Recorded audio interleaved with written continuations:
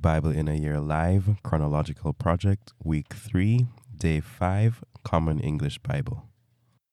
A man in the land of Uz was named Job. That man was honest, a person of absolute integrity. He feared God and avoided evil. He had 7 sons and 3 daughters and owned 7,000 sheep, 3,000 camels, 500 pairs of oxen, 500 female donkeys, and a vast number of servants, so that he was greater than all the people of the east.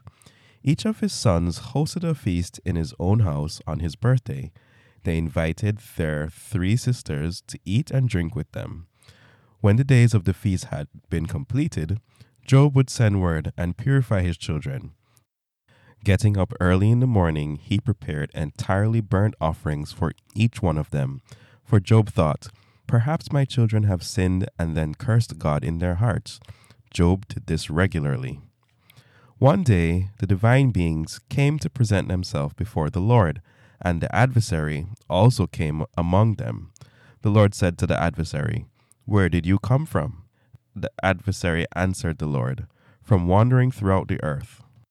The Lord said to the adversary, "Have you thought about my servant Job? Surely there is no one like him on earth, a man who is honest, who is of absolute integrity, who reveres God and avoids evil." The adversary answered the Lord, "Does Job revere God for nothing? Haven't you fenced him in, his house and all he has, and blessed the work of his hands so that his possessions extend throughout the earth? But stretch out your hand and strike all that he has. He will certainly curse you to your face." The Lord said to the adversary, "Look, all he has is within your power. Only don't stretch out your hand against him." So the adversary left the Lord's presence. One day, Job's sons and daughters were eating and drinking wine in their oldest brother's house. A messenger came to Job and said, "The oxen were plowing and the donkeys were grazing nearby when the Sabaeans took them and killed the young men with swords. I alone escaped to tell you."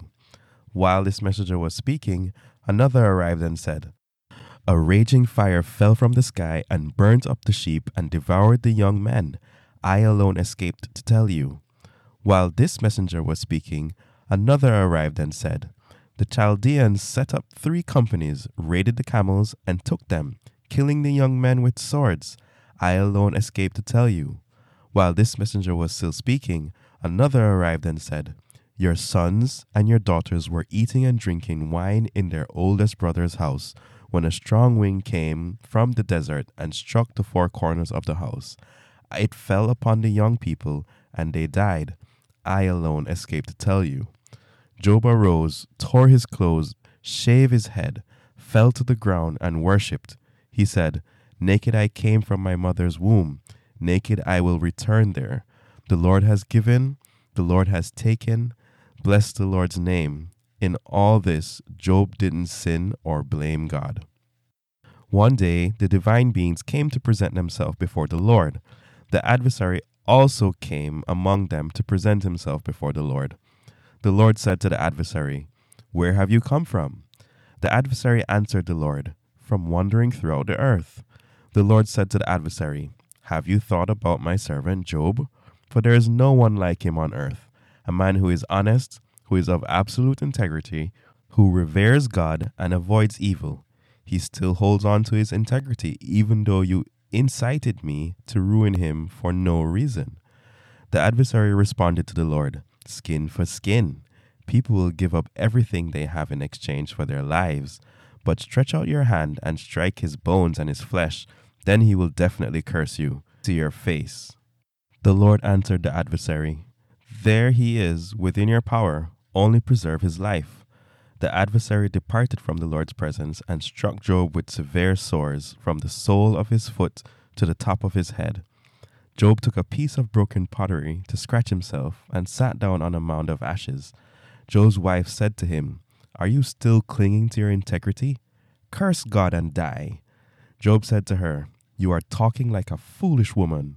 Will we receive good from God but not also receive bad?" In all this, Job didn't sin with his lips.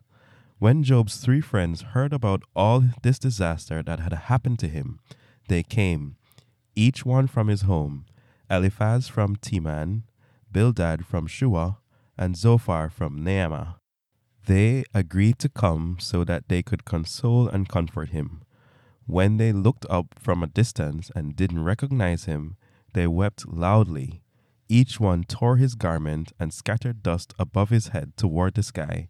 They sat with Job on the ground 7 days and 7 nights, not speaking a word to him, for they saw that he was in excruciating pain. Afterward, Job spoke up and cursed the day he was born. Job said, "Perish the day I was born. The night someone said, 'A boy has been conceived.' That day let it be darkness.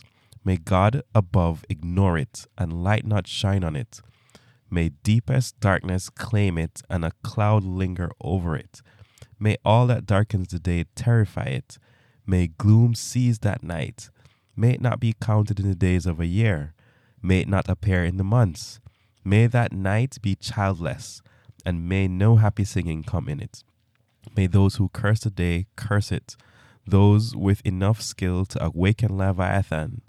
May its evening stars stay dark. May it wait in vain for light.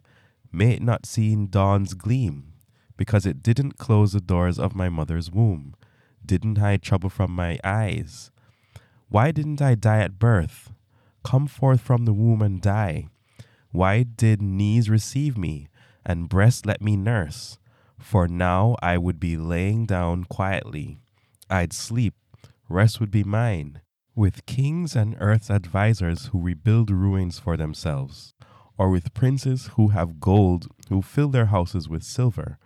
Or why wasn't I like a buried miscarried infant, like babies who never see light? There the wicked rage no more. There the wicked rest. Prisoners are entirely at ease, and they don't hear a boss's voice. Both small and great are there. A servant is free from his masters. Why is light given to the hard worker, life to those bitter of soul, whose waiting in vain for death, who search for it more than for treasure, who rejoice excitedly, who are thrilled when they find a grave? Why is light given to the person whose way is hidden, whom God has fenced in? My groans become my bread, my roars pour out like water, because I was afraid of something awful, and it arrived. What I dreaded came to me. I had no ease, quiet, or rest, and trembling came." Then Eliphaz, a native of Teman, responded, "If one tries to answer you, will you be annoyed? But who can hold words back? Look, you've instructed many and given strength to drooping hands. Your words have raised up the falling, you've steadied falling knees. But now it comes to you, and you are dismayed. It has struck you, and you are frightened. Isn't your religion the source of your confidence, and the integrity of your conduct the source of your hope? Think, what innocent person has ever perished? When have those who do the right thing been destroyed? As I've observed, those who plow sin and sow trouble will harvest it. When God breathes deeply, they perish. By a breath of his nostril, they are annihilated. The roar of a lion and the snarl of the king of beasts, yet the teeth of the lions are shattered. The lion perishes without prey, and its cubs are scattered.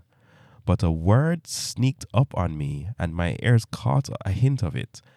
In profound thoughts, visions of night, when deep sleep falls on people, fear and dread struck me.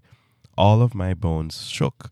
A breeze swept by my face, and the hairs of my skin bristled. It stopped. I didn't recognize its visible form, although a figure was in front of my eyes. Silence. Then I heard a voice.